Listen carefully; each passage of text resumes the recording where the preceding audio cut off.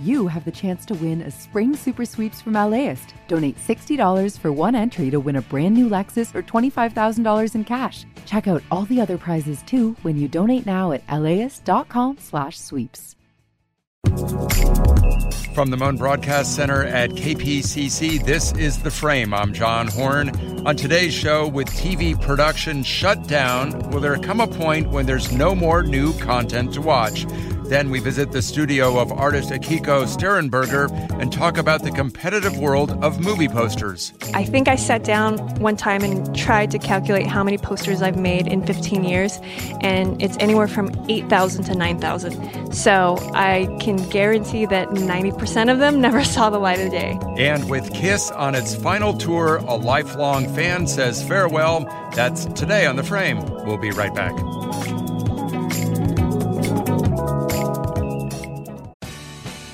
The LAist Spring Super Sweeps is happening now. You can win amazing prizes while supporting your source for local fact-based journalism. One lucky grand prize winner will get to choose a brand new Lexus or $25,000 in cash. Other prizes include an electric bike from Juice Bikes and $1,000 gas gift cards. Your donation of $60 gets you one entry to win, and the more you give, the more entries you get. Donate now at laist.com/sweeps. The coronavirus pandemic has forced the closure of thousands of businesses around the globe. Closer to home, it has also led to the shutting down of pretty much everything in production in Hollywood: movies, series, reality shows, late night, soap operas. At a certain point, will consumers have nothing new to watch? And how might that change the future of television? Leslie Goldberg is the West Coast TV editor at The Hollywood Reporter. Leslie, welcome to the show. Thanks for having me. First off, how many TV shows have suspended production? It feels like pretty much everything right now. I'd be surprised if there was anything still running in the U.S. right now. It's hard to get a specific tally because we are in a peak TV climate where there are hundreds of TV shows currently being produced. That's just on the scripted side. And you've got, another 700 unscripted shows that aired, last year, plus late night and daytime and syndicated talk shows. But it's fair to believe that largely everything that was currently in production is no longer in production right now. And in terms of scripted series, I think we can divide the list into a couple of different categories. New series, where maybe a pilot was shot. Continuing series, where maybe there are scripts, but they haven't yet started production. And then there are series that might be nearly finished, but can't quite wrap up all episodes, like Fargo. Are those the basic groups of shows? Yeah, there's basically two types of shows that are being impacted. First, it is largely broadcast. So because of the March timing, a lot of broadcast shows, things like Grey's Anatomy, for example, were in production and nearing the end of their seasons. A lot of those, almost all of those, like I said, I'd be shocked if there was anything still up and running, have been shut down. So whether that means a show like Grey's, for example, had, I believe, was on episode 21 of 25 for its current season. Those remaining episodes are extremely unlikely to be shot. The priority for resuming production when it is safe to do so will be for shows that were in their final seasons, things like Supernatural, which was at the end of, I think it was a 15-season run and needs to deliver a satisfying conclusion, things like Empire. And then there's the cable and streaming shows. To your point, things like Fargo, which was in production. It was on episode 8 of 10. FX removed it from its April premiere date because it's unclear when those final 2 episodes will be shot. And this is, again, a small closed-ended show with only 10 episodes that tells one specific story. So those will eventually have to go back up. Things like Stranger Things, which Netflix is going to have to finish because it's allegedly one of their top-rated shows. So yeah, this is creating quite a quandary for a lot of people in the industry. Plus, of course, there's scores and hundreds of thousands of people who are out of work: actors, producers, directors, set deck, assistant directors, crafty, hair and makeup. We're just at the beginning of seeing what the larger impact here is. We're talking with Leslie Goldberg at The Hollywood Reporter about the shutdown in TV production. If a show gets delayed and then started up again down the road, there's no guarantee of access to the things the show might need, like a soundstage, directors, editors, writers. Those things are booked months and months ahead of time. So even though this is kind of hypothetical, that could be a big problem down the road, couldn't it? Yes, well, we are already in this peak TV climate where you had 600 plus scripted shows, and that's just what was ordered. I'm not even talking about the 60 broadcast pilots. Of those that were just ordered between January and February, only one has completed production. There are some that haven't started at all, some that were halfway through, some that were all but done but needing to do post and VFX, which is another facet of the industry that has yet to be impacted. Those rooms are still working, albeit on trimmed down stages. But we're seeing a massive rush for things like production space. And when everything shuts down at the same time and will need to resume, the crush and the schedules for those limited sound stages are going to, some of those facilities were already backed up and scheduled out a year or 2 years or more down the line. And there are a couple of important dates coming up: the upfronts, or sales presentations by the networks, cable channels, and streaming services to advertisers, and then the start of what might be the traditional fall TV season. How do each of those look impacted right now? Well, right now, because this is a rapidly changing scenario and our world, no one knows what next week is going to look like, let alone next month. So right now, we know that the May upfront presentations, this is where broadcast networks present their fall schedules of new shows and returning shows to Madison Avenue ad buyers. That typically generates $6 billion of advertising revenue. Those presentations are all being scrapped in favor of digital presentations, which have really, the details of which have yet to be ironed out. But the question becomes is, if you can't produce a new pilot and pick up a new show because there's nothing to show, because nothing's been filmed or it's incomplete, do you present an incomplete schedule to ad buyers? Will ad buyers still be buying time if we are headed toward a recession? There are a lot of variables here. So streaming services with library titles like Netflix, Hulu, Disney Plus, and Amazon have a catalog of older work that they could use. But what about legacy broadcast networks like ABC, CBS, and NBC? At what point might they run out of content because they really don't have library that they can put on their air? Well, they can still air repeats of current seasons, which would be a boon to writers right now because they are paid residuals if a show like Grey's Anatomy airs a repeat. Do they have unscripted shows that they could re-air? One of my suggestions was to just say, okay, well, we're going to re-air Law and Order SVU from the start, and we're going to marathon it, and it'll be every night at 8 p.m. There are things that they could do. There's still a lot of summer unscripted programming that has been produced and is largely in the can, like World of Dance on NBC, which when things started being shut down last week, it stuck it out one more day to complete in order to complete its season. And there are a handful of shows that did that because they wanted to either complete a season or an episode. Leslie Goldberg is the West Coast TV editor at The Hollywood Reporter. Leslie, thanks for coming on the show. Stay safe and healthy. Thank you. Same to you. Coming up next on The Frame, the art. And for this designer, it truly is an art of making the perfect movie poster.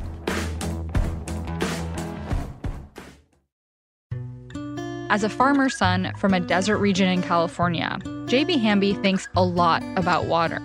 I spent a lot of time digging up history, particularly about water, which is the origins of the Imperial Valley. How this 28-year-old became the youngest lead negotiator on the Colorado River ever. And how he could shape the most consequential negotiations to date. Listen to Imperfect Paradise, the Gen Z water dealmaker, wherever you get podcasts. We know you may be tired of hearing about the coronavirus everywhere you turn, so some of our content will be COVID-free, like this interview with artist Akiko Stehrenberger, who designs posters for movies. She's created standout movie and TV series posters for projects including Deadpool 2, Portrait of a Lady on Fire, and Veep. She recently released a book with dozens of her poster designs. It's titled Akiko-matic. I visited Stehrenberger at her Highland Park studio, when such meetings were okay, to see some of her prints in person. And we started with her design for the 2019 film, The Last Black Man in San Francisco. I wanted something very simple and striking, but also surreal at the same time. And so when trying to come up with concepts for the poster, I was thinking of things that screamed San Francisco without being the cliche Golden Gate Bridge. So upon researching, I finally came up with this idea of like, oh, they have these incredibly steep streets. I just thought that this image of him leaning forward and shifting the perspective of the camera would be intriguing to someone to see. And then when you look closer, you finally get it when your brain shifts and you notice that he's just on one of these crazy steep streets. And I thought it was a good way of kind of representing both metaphorically and, literally his struggle in this film. So I was really happy when the client let me do this. Of course, to also appease them, we had to do a different poster where we showed all the cast, and that solution was kind of this montage inside of the two main characters' bodies. I want to talk about another poster that I think you did. It's for Colossal with Anne Hathaway and Jason Sudeikis. Now, Last Black Man in San Francisco gives you an idea of maybe what the film might be about and certainly where it's set. Colossal, you can interpret any number of ways, and the poster doesn't really hint at what this movie's about. Yes, it's true. Well, what it is more than anything is kind of a present to people that do actually see the film, because at first glance, someone looking at the poster, they might just think it's a very minimalist portrait of a girl. But after you see the film, you realize that her alter ego is a monster, and the negative space of her hair makes the exact shape of the head of the monster. And since the lips are in the same position for her as it would be the monster, it also hints at the fact that they're the same being.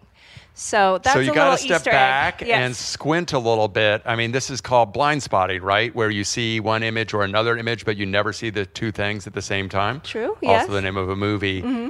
So I want to ask you about your work for Funny Games, a movie by Michael Haneke, mm-hmm. starring Naomi Watts, mm-hmm. right? This was a really important poster in your career. Why was it important, and what was the challenge? Because it was my first illustrated poster that made it into becoming a poster. And originally, that illustration was supposed to be a placeholder, and the director decided he liked my illustration better. It was so exciting for me because not only was it an illustration, but it was also simple. I know the client wanted to add so many things because they were afraid it was too simple, but the director got behind me and said, let's keep it as is. And, I feel it was powerful that way. It's a picture of Naomi Watts, and she's crying. And I guess what really is interesting is we don't know what's going on. It says, you must admit you brought this on yourself, but we don't know what she has brought to herself. We don't know what's happening. So it raises almost more questions than it answers. Yes, and I'm hoping that the questions it raises lead someone to go see the movie and realize how up it is. I'm going to ask you about a poster you did for a recent documentary. The documentary is called Bikram, Yogi Guru Predator. It is a stack of people doing downward dog, and on top of it is a representation of Bikram Choudhury, the Khan of Enlightenment. Could you talk a little bit about how this poster came together and what you were trying to communicate in its design? So I guess the overall concept when I was watching the documentary was how much his head and his ego got him into the position that he was. If you see the film, you see that he has a very interesting way of teaching his practice, and in some instances he actually steps on people as they're in their poses. So I thought it'd be interesting to use that as a way to form this triangle, this pyramid, this human pyramid of him standing on top, almost as if he were a god. And as far as the painting technique, I looked at old Indian folk paintings to kind of give me a direction for how to paint it so that it all felt appropriate. At what point do you maybe steer the poster away from what the movie might be really about? Because I'm looking at a poster that you did for We Need to Talk About Kevin, and it's a boy sleeping. This is a movie about somebody who shoots up a school. So how much information are you trying to convey, and how much do you want to make sure that you might encourage people but not scare them off? For specifically this movie, I thought the title did a lot of heavy lifting. And I like this moment of what would normally be a warm mother and child in bed, but the fact that Tilda Swinton is looking off to the side and concerned, I thought that was a good hint of what is to come. I thought the coloring also made it feel a little bit more eerie, so it's just those little small tones that I hope help hint to the viewer what's up ahead. How much information do you have when you start your work? It varies per project. Sometimes we get to see a screener. Other times we get to see a sizzle reel. Sometimes we only get a 2-line synopsis. So because we're brought in at different times during the advertising of the film, and a lot of times people want to start advertising well before the film is even completed, we have to make something out of nothing sometimes, and that's where my illustration skills come in handy. We're talking with Akiko Stehrenberger about her work designing movie posters. Even after you come up with something that you might like, there are going to be a lot of people who have to sign off on it. And they might hire a number of vendors. So you might be one of 50, 100 different proposed one-sheets? Oh, it'd be more than that. A lot of times there's a possibility all agencies in LA are working on it. That could be 15 different agencies, and within each agency, there could be 20 designers each who are all making at least 5 posters. So mine can be in a sea of posters. So that's why when one actually becomes an official poster, it's kind of crazy how that happens. When I make my work, I'm mostly making it so that I enjoy it. And if it does become the official poster, that's the cherry on top.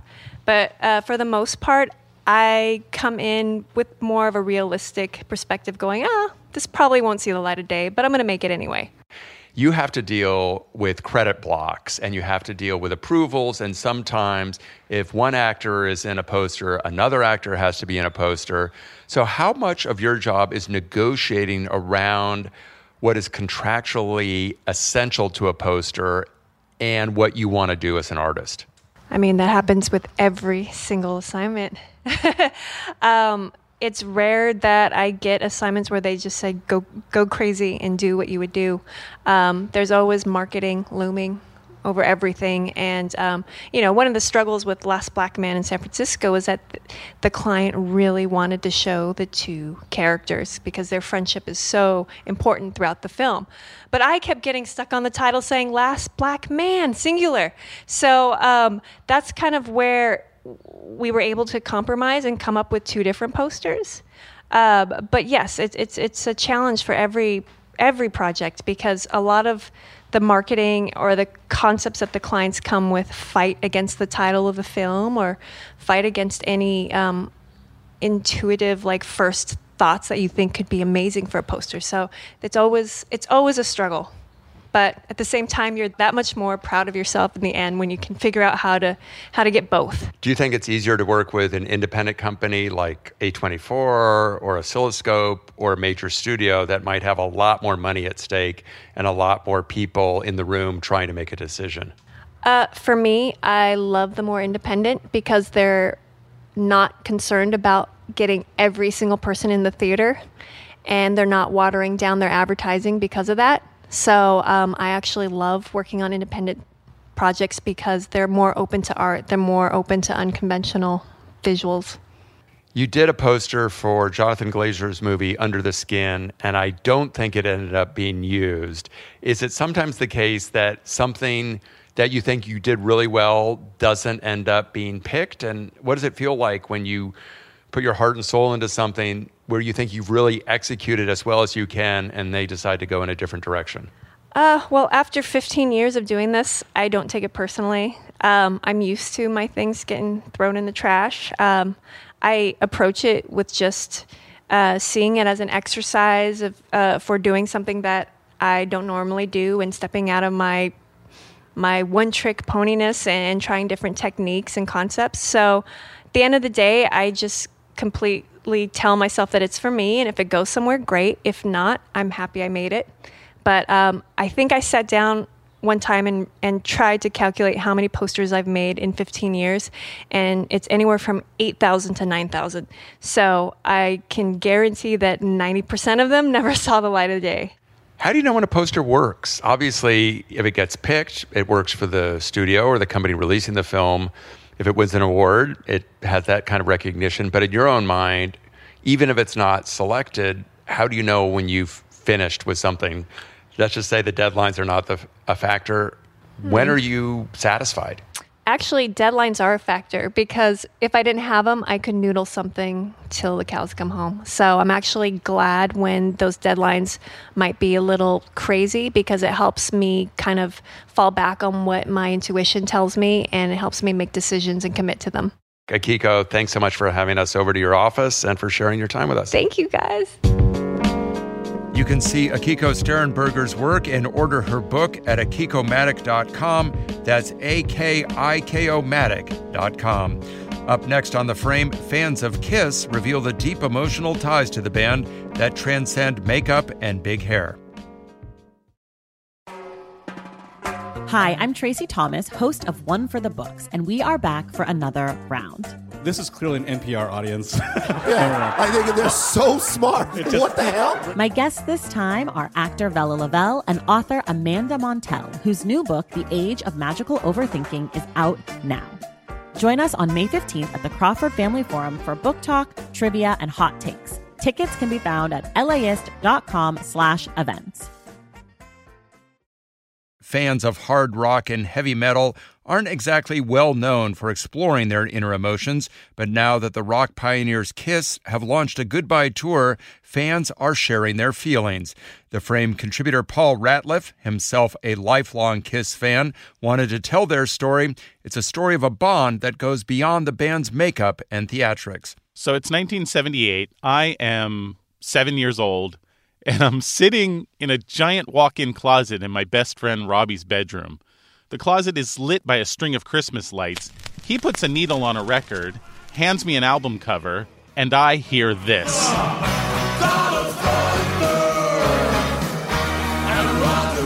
Robbie points to an illustration on the album cover and tells me that a demon is singing. In that moment, I experience a kind of imprinting. Kiss instantly becomes my first favorite band, and right there, yes, in a closet, I become a lifelong member of the Kiss Army. The hottest band in the world, Kiss!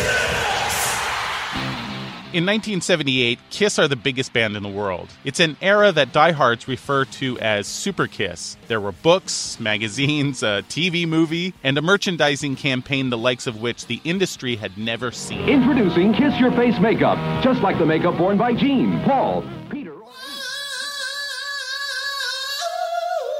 In the 80s, as I struggled into my teenage years, Kiss struggled to compete with the hair metal bands of that era. In an act of self-preservation and maybe the most exciting event of my childhood, Kiss surrendered their makeup and were reborn as actual human beings. Exclusively here on MTV this evening, we are going to see Kiss without their makeup for the very first time. What emerged was a different kind of Kiss. This Kiss championed the underdog. They were anti-authoritarian, and they were all about self-empowerment. This is the Kiss I loved the most.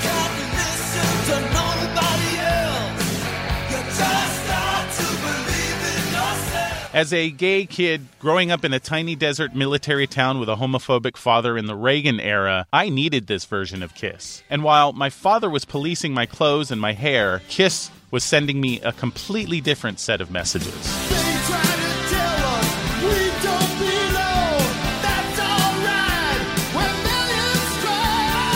When Kiss announced they were going on their last tour ever, I had a surprisingly strong emotional response, and I started to notice that other fans were having similar experiences. So I wanted to talk to them, and I knew just the place to go: Vegas.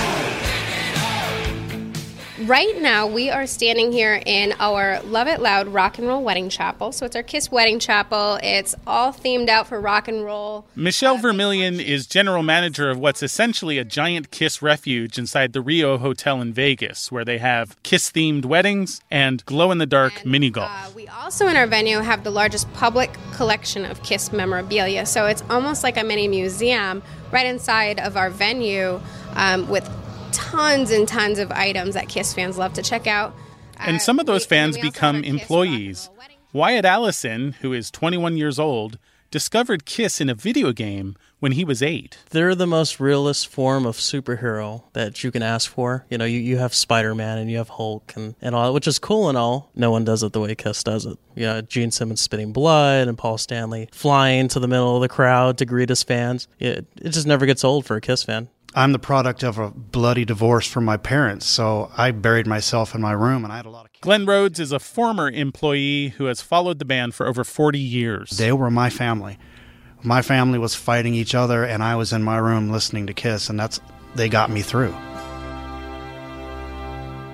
Back in the chapel, Lucy Veltri, a makeup artist, is helping a bride get ready. Right now, I am putting on a base coat of white, and I do that with a sponge because that kind of gives it the airbrush look instead of having kind of like brush stroke streaks. Dusty is marrying her boyfriend, Tennessee, after 20 years together. She will have Paul Stanley's makeup, white face, black star over her right eye. What inspired you to have a Kiss-themed wedding? Our daughter has autism, and she has a huge attraction to Kiss, and she wanted to have something fun, and we wanted to do something fun for her. So that's why. When you have that, she's come through so much. The fact that she's out here moving around, and, you know, it's all about my kid. She deserves as much life as anyone else. But, yeah, Lene. Hi. So you're a big Kiss fan? Yes, sir. What is it that you like about Kiss? The music. A lot of people with autism aren't even vocal, but you can put music in their life, and it opens up every pore of their being. That is why we're doing this today. And you're gonna mess up your makeup. Don't cry. Don't cry. For The Frame, I'm Paul Ratliff. According to the band's website, the Kiss End of the Road tour will resume next month in Central and South America. And that'll do it for today. But just a note, before we go, we have paused our spring member drive, but we can't pause the need for member support.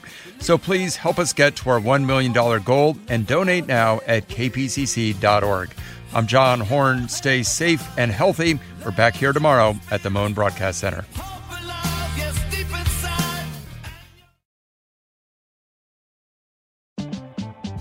LAist has a new live event series with the James Beard Foundation. We Are Where We Eat will go behind the scenes of some of your favorite LA restaurants to find out how and why they do what they do. I'm Austin Cross. Join me for the first event where we'll explore how restaurants help make a neighborhood, and we'll all have something delicious to eat afterwards. It's May 22nd at the Crawford. Get your tickets now at laist.com/events.